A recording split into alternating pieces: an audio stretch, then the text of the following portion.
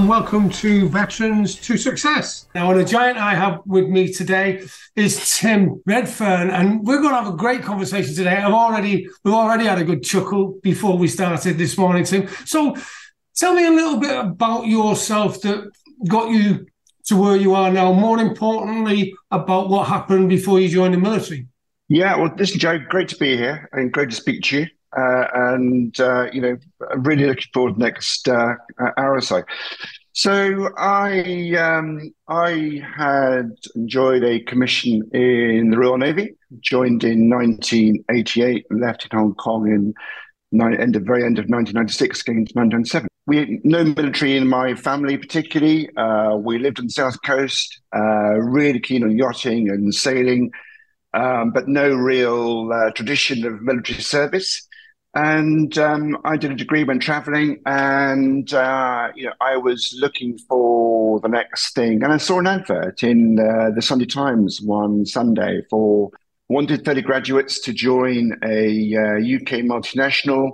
We'll join on the shop floor, training opportunities, then we'll join in middle management and career progression from there. And I thought, what's this then? Because I'd always skipped over the Sunday Times pictures, of the frigate storming through the waves where, do you want to be a naval officer or join the Navy? And I'd always skipped over that.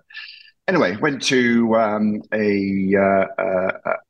meeting in Newbury or somewhere and said, you know what, we want 30 seaman officers, graduates, to join the Royal Navy starting next spring. And I was like, crikey, this is interesting. So I discussed it further and did some further research. And so the long and short of it was, I was sort of hooked into joining the Royal Navy by an advert that said, join this UK PLC multinational, huge training opportunities, huge responsibility. And it was an interesting way of getting people who really hadn't thought about naval service or joining the military into it. So I joined, and I had the best almost 8 years. And I think it just occurs to me because the UK MOD is outsourcing its current recruitment services for Army, Navy, and RAF, and it is about engaging with people differently. And I had skipped over the advert of join the Royal Navy and see the world adverts, in my graduate time and beyond. But actually, when you think about it and when you discuss the opportunity with people, it became a very compelling offer. And my wife asked me the other day, "Do I regret it?" And I said, "Not for a second. It was the best 8 years." So, with a nautical sailing background, lived by the sea for quite some time, it was a great career to step into, and you work hard, but you also travel the world. You have huge responsibility, and I really enjoyed it. Really, really enjoyed it. That's fantastic. Thanks for sharing that. Now, so it seems like you were always destined, did you feel, to join the Royal Navy, or was it just something that happened on an impulse one day? Well, it was. I'm not sure I was destined to, but it was a very natural fit. I really enjoyed, still do enjoy being, on the ocean, being at sea. I joined up as a seaman officer, as an officer watch, to drive ships around the ocean, and it's a great privilege. When you're in your early 20s, dead of night, you on the bridge with the captain, you're steaming down the English Channel, going as fast as you can to overtake everything, ships everywhere, and it's a real sense of responsibility. But I was on ships in the Adriatic and the Mediterranean, in around the Falkland Islands in the winter, which was quite a challenging gig. The time when there were lots of ships based up in Rosyth in Scotland, a lot of time in the North Sea, which was a reasonably challenging place to go, across the Atlantic, quite a few times. So, I really enjoyed being at sea and, watching the sunset, the sunrise, and all the stuff that goes with that. So,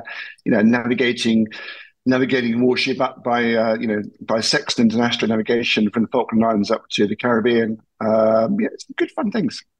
Brilliant, because we've moved on to the question about you. Tell me about your military career. So, I know it's like when people look at military career or Air Force, or Navy and think it's quite glamorous. There are sides to it that aren't so glamorous. What was something that sticks in your mind about a great occasion and then also a challenging occasion? So we'll start with the great first, please. Yeah, I mean, there were lots of great occasions. Some quite routine, but equally amazing. So you see some amazing weather and you see some amazing sights as you are around the world globally on a ship. I spent two 6-month periods in the Falkland Islands, one in the winter on a ship, and that was pretty hard work. We had a remit to circle the islands every 4 or 5 days or something, and the weather was pretty horrendous. Equally, in the summer in the Falkland Islands, their summer, it's the most astonishing place to be. Wow. So you see some sights that many people don't see, and it's a real privilege to see some of those places. And that was really interesting. The Navy took me to Hong Kong. It took me to Cambodia with the United Nations. Places that I probably otherwise wouldn't have seen. So just being able to see places, explore places, enjoy the culture of places. And I was sent to, or I applied for and did a United Nations peacekeeping job with the Royal Navy, or with UN rather, in Cambodia, and that was an incredibly interesting time, of life. Sort of youngish bloke, quite some responsibility, and a UN mission to mop up after what's essentially quite a long civil war. So it's a real privilege to see some of the things that I saw there. Hong Kong was an amazing place. And actually, being in, it sounds a bit trite, but being in a management and leadership role with people that are serving with you and for you is a real privilege, and I really enjoyed that. And that brings me on to, so before we move on to the challenges that you faced, and I suppose some of the challenges may come out with this next question that I'd like you to address, is what was morale like? What were the men and women? And in that chemistry, you served on a ship that had both male and female? No, I was serving just at the time where women were serving at sea. So I never served with women at sea, but it was a decision that was about 20 years too late, 30 years too late in my view. But I mean, morale's interesting because I deployed in the ship. We were doing embargo operations in the Adriatic for quite some time, and we spent a lot of time at sea. And I think one of the motivations why I chose to do 8 years and leave was there were quite a few people on the ship who were early to mid-30s, had done a lot of sea time, and were really uncomfortable and grumpy about being at sea, missing their wives, their children, their whatevers. And I was very much the view, well, if that's a career you've chosen, if you don't like it, it's no point being grumpy about it. You may as well move on and do something else. So that's why I thought, well, do I want to be a grumpy 35-year-old at sea doing, on another deployment? Ships were reducing in numbers, deployments were increasing, so people were spending more time at sea. And I people would say, well, you join the Navy, so you should be at sea. And I think that's a fair response.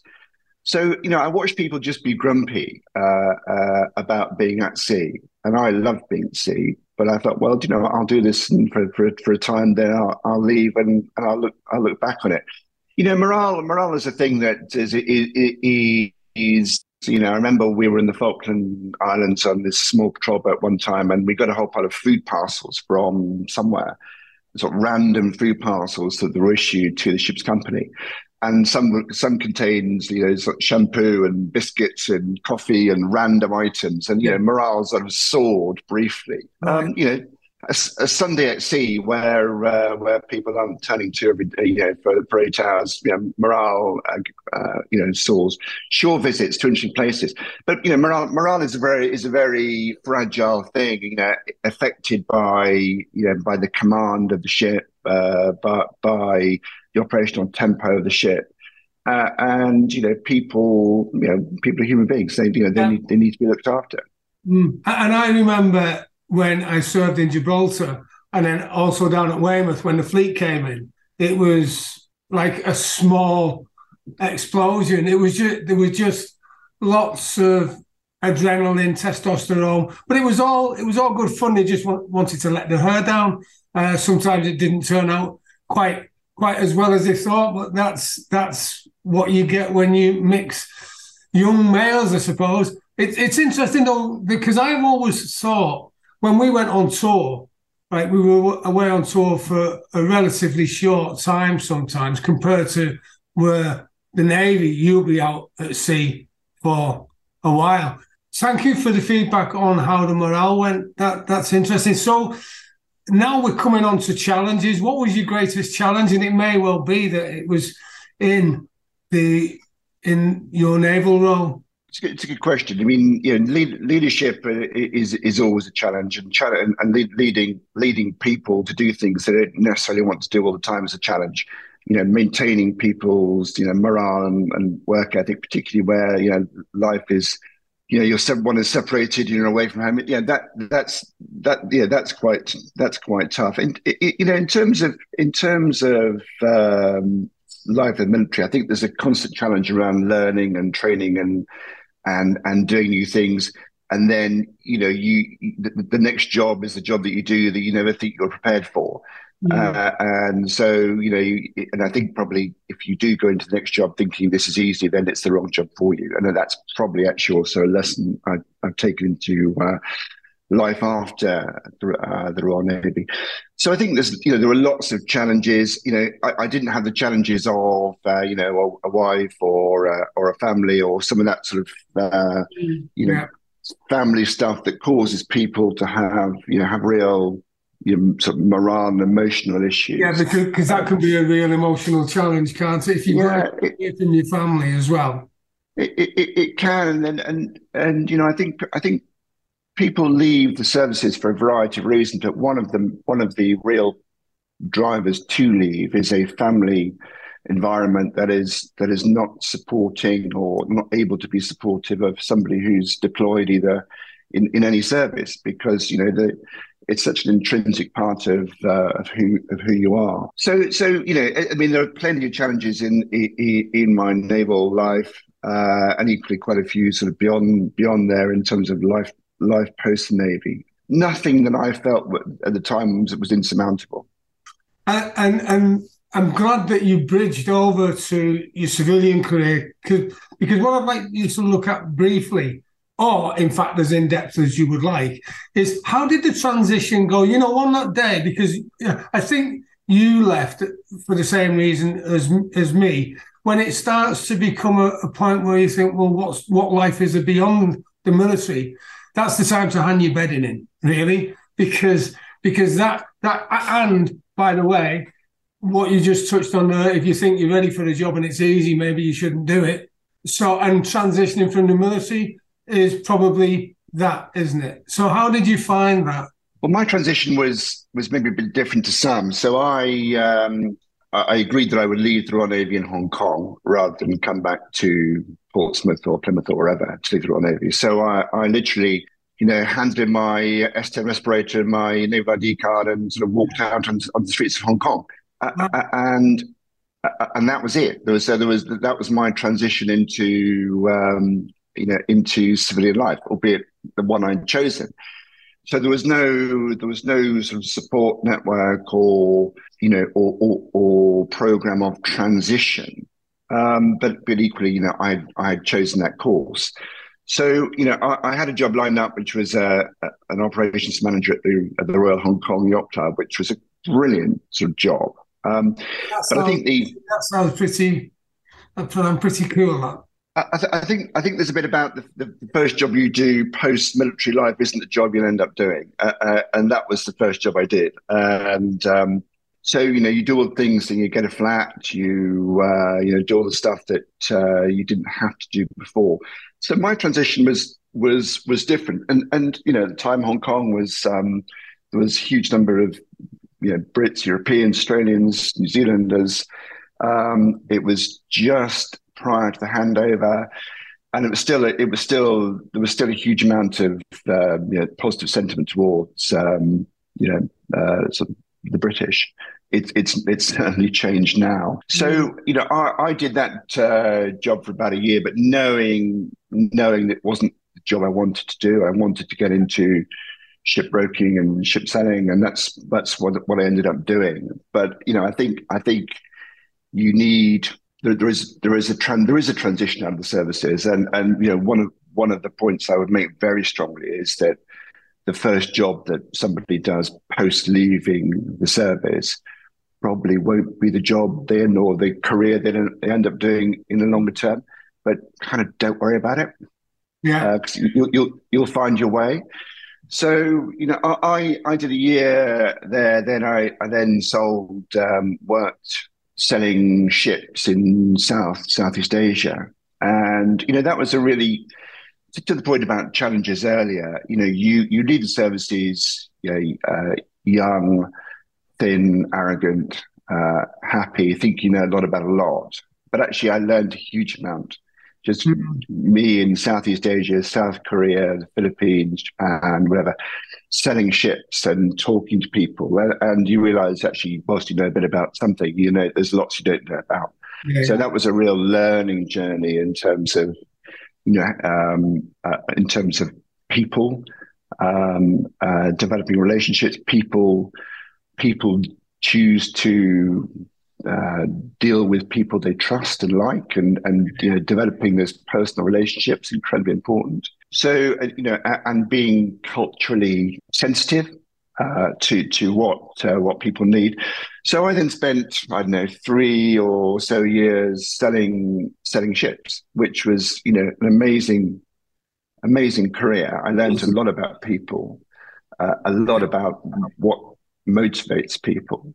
And that was my sort of transition then into, at the time it was GC Marconi, that became British Aerospace, that became BAE Systems. So we ended up coming back with to work in a joint venture, a BAE Systems joint venture.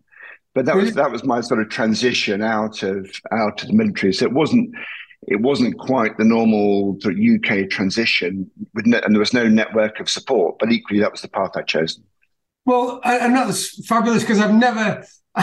It's not like you can have a bunch of ships lined up on a forecourt where people come around and kick the tires. I mean, what's the process of selling a ship? Just to go off piste a little bit, because I'm interested in that. That's different. So it's no different to selling anything else. I mean, you identify somebody that needs something. So we were selling these very high-speed, fast craft, these fast ferries to go between inter-island stuff. So they're probably, from between, $5 million US dollars upwards, let's say. So it was a real campaign. So there's a bit about them understanding the product, and we had this amazing product. They were beautiful. They were the fastest on the market. Built by some amazing designers and engineers. So it was very much around the product. It was very much around relationships. So I spent a lot of time in South Korea, and a lot of time just spending time with these ship owners and ship company owners, and developing those personal relationships. So we'd drive 3 hours to some city in South Korea, and you'd be desperate to talk about that thing, get designs out, and they go, and they say, no, we just want to talk today. And so you'd sit cross-legged in a room drinking tea and eating raw fish, and then you'd come away thinking, well, crikey, what did I achieve in that 3 hours and for that whole day? Because it was 3 hours there and 3 hours back, and the answer is a relationship. And they very much wanted to establish the relationship and the credibility of not just the product and the what they were buying, but the people and the company they were buying it from. We would then help them raise finance, and we would help them with all sorts of things. And if they wanted it blue or green or red, we could do that. And so, but it was it was probably, for some, it was probably 9-12 months from initial meeting through to a signed contract, and then through to a build and launch, which is a great circle. Yeah, and it's interesting. One thing that's coming through very strongly throughout what we've discussed so far is It's all about, everything is about building rapport, building relationships, gaining confidence. Because I mean, we've had a few meetings now, and we've offline and during this conversation, we're exploring things about our past that we would never ever have found out had we not taken the time to build rapport, trust, and realise that we have a common aim to help veterans really to be, and guys who are leaving the military to get more equipped, better equipped to deal with the transition, and also bring them together with business entrepreneurs as well, because that's what we do. So what's the secret? This may take you a second at least to process. What's the secret of your success? I'm not sure about success. I mean, you know. But by the way, Tim, you can. I'll allow you to look at success in whatever guise you want. It doesn't need to be wealth, monetary. It could be emotional, anything. Just something to give that snippet, that golden nugget. No, sure. It's. I mean, Joe, it's a kind of question, isn't it? So I think as you say, success can be measured in a variety of through a variety of lenses. You know, I think you need to be. I think, and I think people need to be authentic. Because if they're not, people see through what they're trying to be, and they're not. So I think you need to also trust yourself and trust your instincts, and accept that it isn't a linear journey between A to B. It goes via or A to Z. It goes via a few other places and goes backwards sometimes and sideways. And actually, you know, it doesn't always go the way, you know, I wanted it and people wanted it, or people do want it. But I think you need to trust yourself and trust those around you that you'll get there. As I said, you know, being genuinely authentic. I don't think you can reinvent yourself. Or you can, but I don't think actually it's a long-term route to getting to where you get to. Listen, you know, I'm no different to anybody else. You know, I work incredibly hard, and you know, people do work incredibly hard. Maybe to the cost of family life. You know, sometimes, you know, you're so focused on work that you know, family sort of sometimes passes you by a little bit. But I think having a strong work ethic is really important. And you know, and coming out of the military, I don't know anybody who hasn't got that ingrained work ethic. I was talking to a chap yesterday that I'm working with, and he's been out of the military, the army, for quite some time, but he still goes for his 5-mile run at 5:30 in the morning every morning, and is in the office at 6:30, an hour of quiet time. Then he's on to it at 7:30. So you know, these sort of ingrained disciplines around work ethic, around integrity, you know, all those things that people who leave the military for whatever reason tend to have. So, you know, I don't think that there's any single secret to success. You know, do this and you'll be successful. But, you know, be yourself, trust your instincts, work hard, you know, treat people with respect. And then they sound a bit trite. They sound like they're truisms, but I don't think they are. No, not at all. Because, sorry for cutting across you. I just wanted to pick up on that because, do you know, it always interests me where if you're listening or receiving emails and people are saying, oh, make this overnight, you can get this and it's really easy, make 20K per month or whatever. And if there was one piece of advice that I give, and I'm sure you'll agree, please tell me if you don't, that it's nothing. There's no silver bullet. There's no easy fix. It's a whole chain of events, like waking up in the morning and smiling. Number one, make your bed. Number two, and I'm sure you've heard of that. And then just because I remember, and especially, well, in the military, we were taught to make our bed because that was our place. No matter what went on in the day, that was our one place that we could come back to and we knew was ours. And I think that it's so right what you've said about success. It's not one thing. I think being authentic though pretty much puts it in a bag, really. I think so. People will see through you. And do, and you know, trust and relationships are so important, and it takes you months and years to build up that trust, and seconds to lose it. You know that I would certainly major on that. And when relationships haven't gone so well, or other things, business or personal relationships, how do you tend to deal with failure? What process do you use, if any? I'm sure you do. Yeah, I mean, failure, things not going the way you would have wanted to. There are some, that's often quite a tough lesson, isn't it? There is a bit about. I think there's a little bit about being grumpy about the failure or the way because something hasn't gone right, but actually then stop being grumpy and deal with it. And and learn from it, either in a business sense or in a personal sense. And it's very easy to wallow in sort of, don't they realize what they've done? Don't they know how important I am? Or don't they realize what a mistake they've made?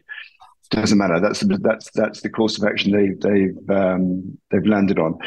So, I think there's a bit about, okay, well, let's just deal with it and learn and where we go from there. And it's hard. And in business, particularly where you invest a huge amount of time and energy, particularly in business winning, where you're bidding for stuff and you're invested, emotionally and mentally with a team of people, and it might be something that you've been working on for 2 years and you don't win it, and it's incredibly hard. But that's the nature of the beast. There are winners and losers, and I think actually that's also one of life's lessons, that there are winners and there are losers. We can't all be winners.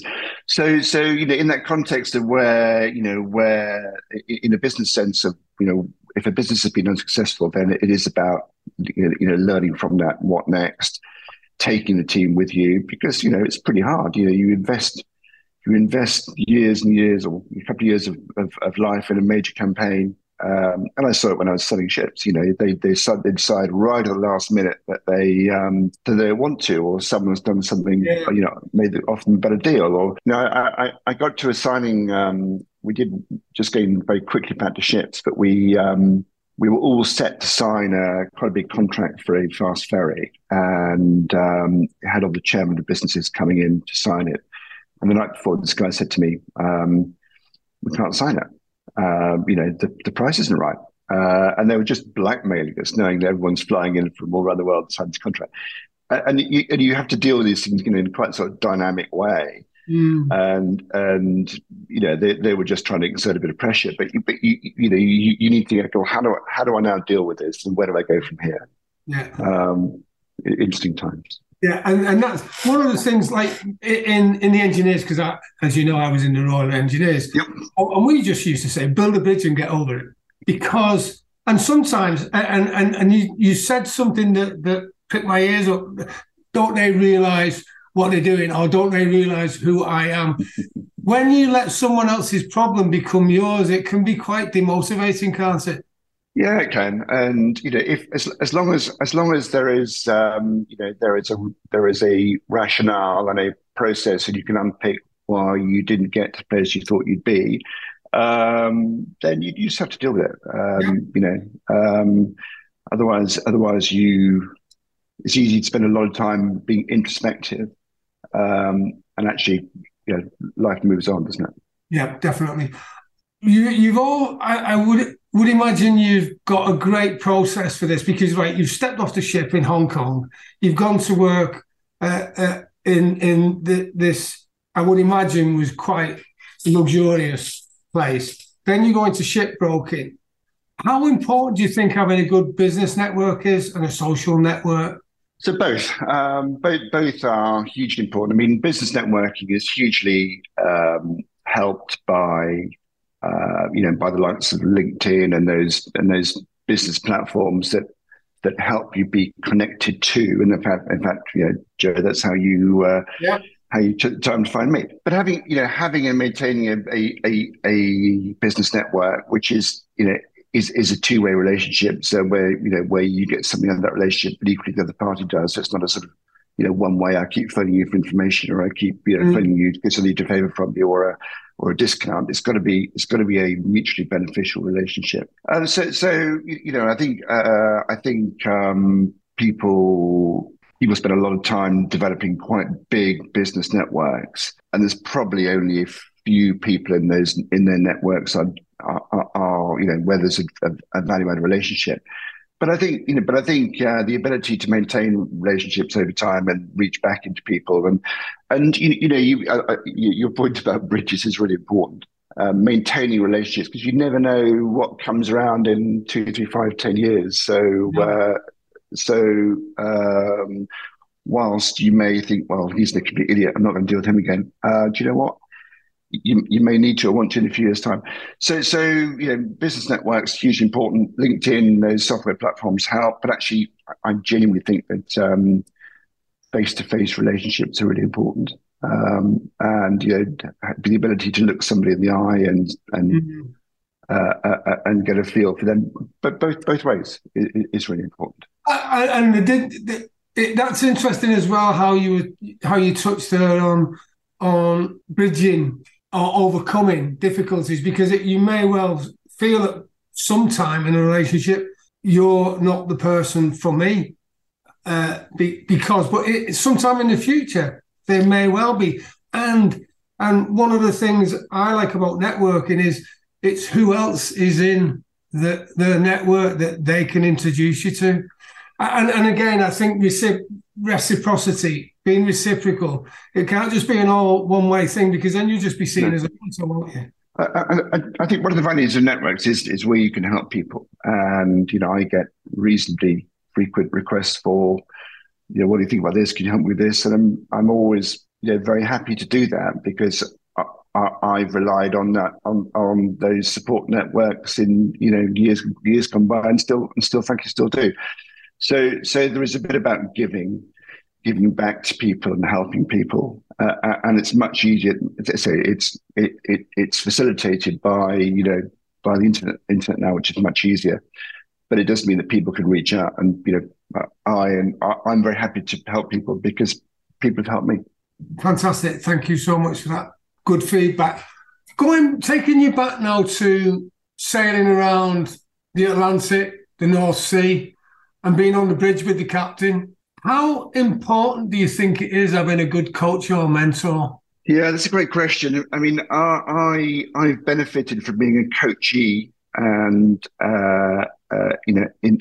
so probably there is lots of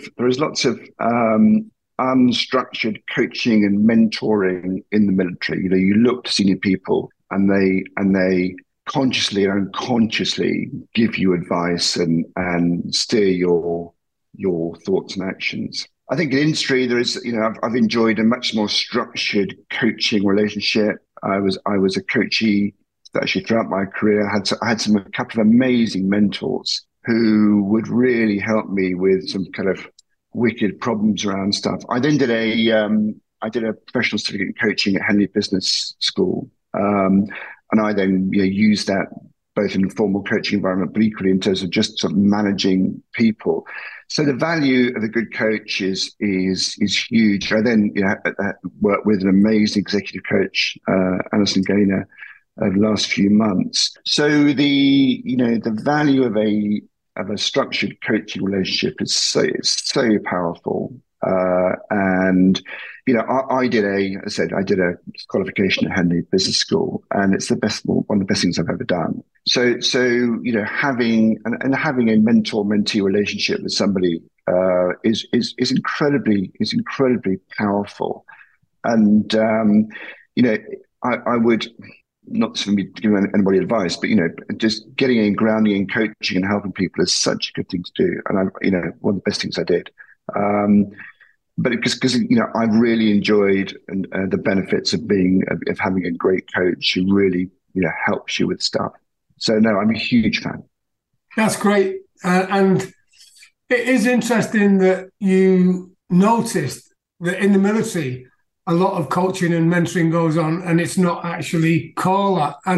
And whilst I've been in civilian street, then I've also, like yourself, gone on accredited master coach for executives, and I feel that the relationship that you can build with the coachee or mentee mentor is just fabulous, because you can really understand how they work, what the issue is, the challenge, and get them over it. And I often say, build a bridge and get over it, because I think that's a great mantra. I'm going to write that down. Yeah, because no problem is the greatest solution. Does that make sense? And I mean, that's come through, definitely. I mean, we could talk for hours. I know we haven't got hours, unfortunately. But yeah, that's fabulous. And talking of which, what skills do you think are transferable to civilian life from the military? And how transferable are they? So I think there is some soft skills, and there is some hard technical skills. So the soft stuff we kind of touched on before, around integrity, around work ethic, around commitment, around working in a team environment, around being very goal focused. And they kind of come with the territory of having done X years in a military environment. Clearly, then there is some hard skills, be they technical qualifications, be they skills either which may be through an accredited learning process. So I think there's a mix. There's two things to this. There's the softer stuff, but equally there is some stuff, and it's getting a lot better. But the military's always been very poor about understanding the civilian equivalence of qualification and competence. Yeah. So I think, and it's getting a lot better now at doing that. So there is there is a more transparent read across in terms of the skills, competence, qualification of people. So I think there are two baskets for it.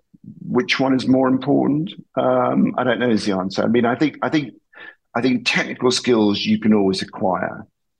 Some of the softer skills you've either got or you haven't got, and you kind of almost can't teach some of that soft stuff. Whereas if I want to learn how to be, pick up trade qualification, I can do that. But some of the softer stuff is harder. So, and I think the military is getting a lot better about recognizing civilian equivalence in qualification, and actually being able to fast track, but offer career pathways out of the military into either government or other organisations in a better, in a quicker, more transferable way. So yeah, I think it's a mix of things, Joe. And I've noticed on LinkedIn now the profiles are in civilian speak, and then I'm thinking, first of all, when I'm reading it, so what did they do in the military? Because I am converting that back, and yeah, so that's interesting to see that. I think there must be some guidance being given, because when I left, then what would you say? Combat engineering, which means absolutely nothing really, but the skills that you learn with that are immense.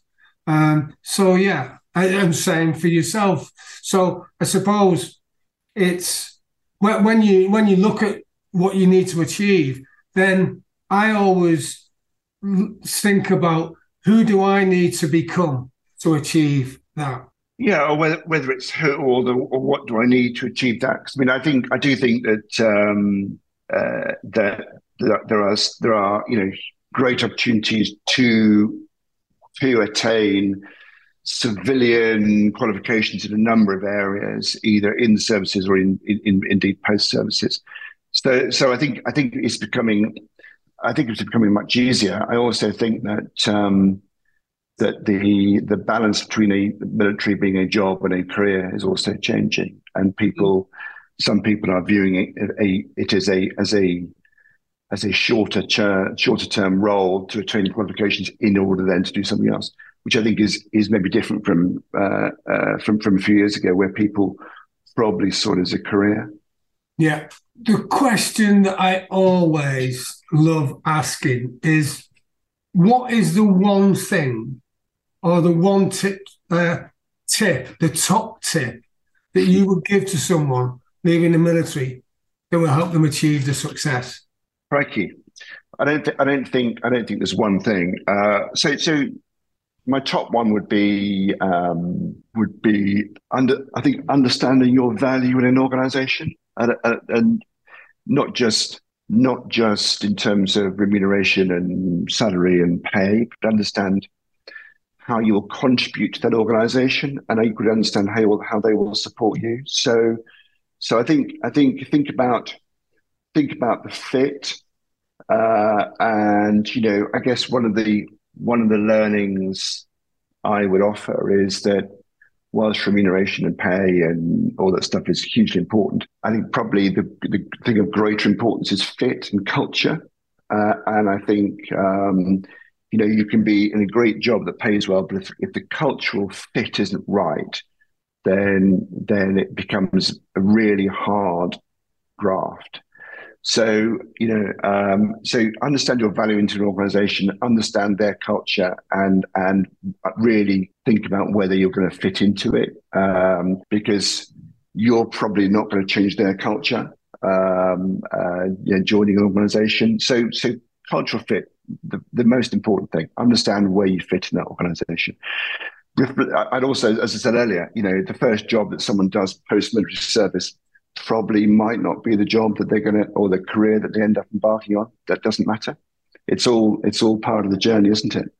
And trust yourselves and take some risk, because, as I said, you don't know where you'll end up in 2 years' time, or what network of people you will you will establish, or indeed where you'll be in a few years' time. So culture, fit, trust yourself. Go on the journey, recognizing that where you are now may not be where you end up in 2 years' time, or 3 years' time, or 5 years' time. Equally, you might fall into the perfect job and the perfect fit, and that's you sorted for career 2 for the following 20, 25 years. I don't know many people who've done that.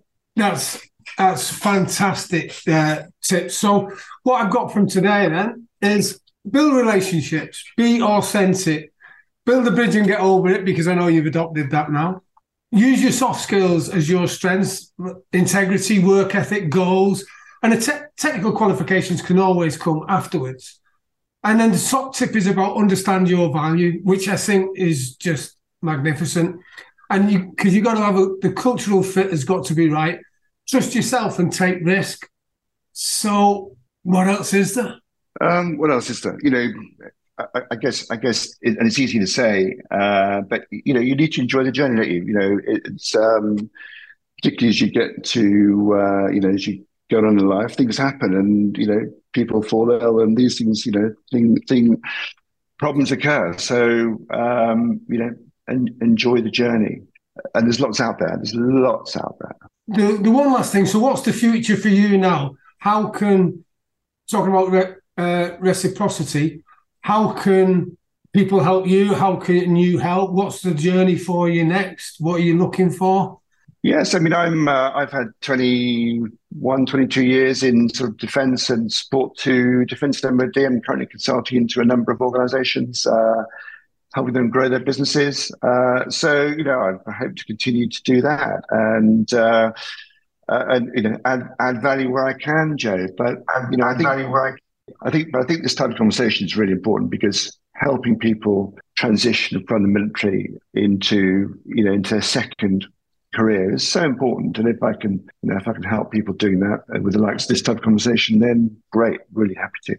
Tim, thank you so much for spending time with me today. It's been absolutely amazing, an honour, always an honour to speak to a fellow veteran. Thank you and take care. Absolute pleasure, Joe. Take care.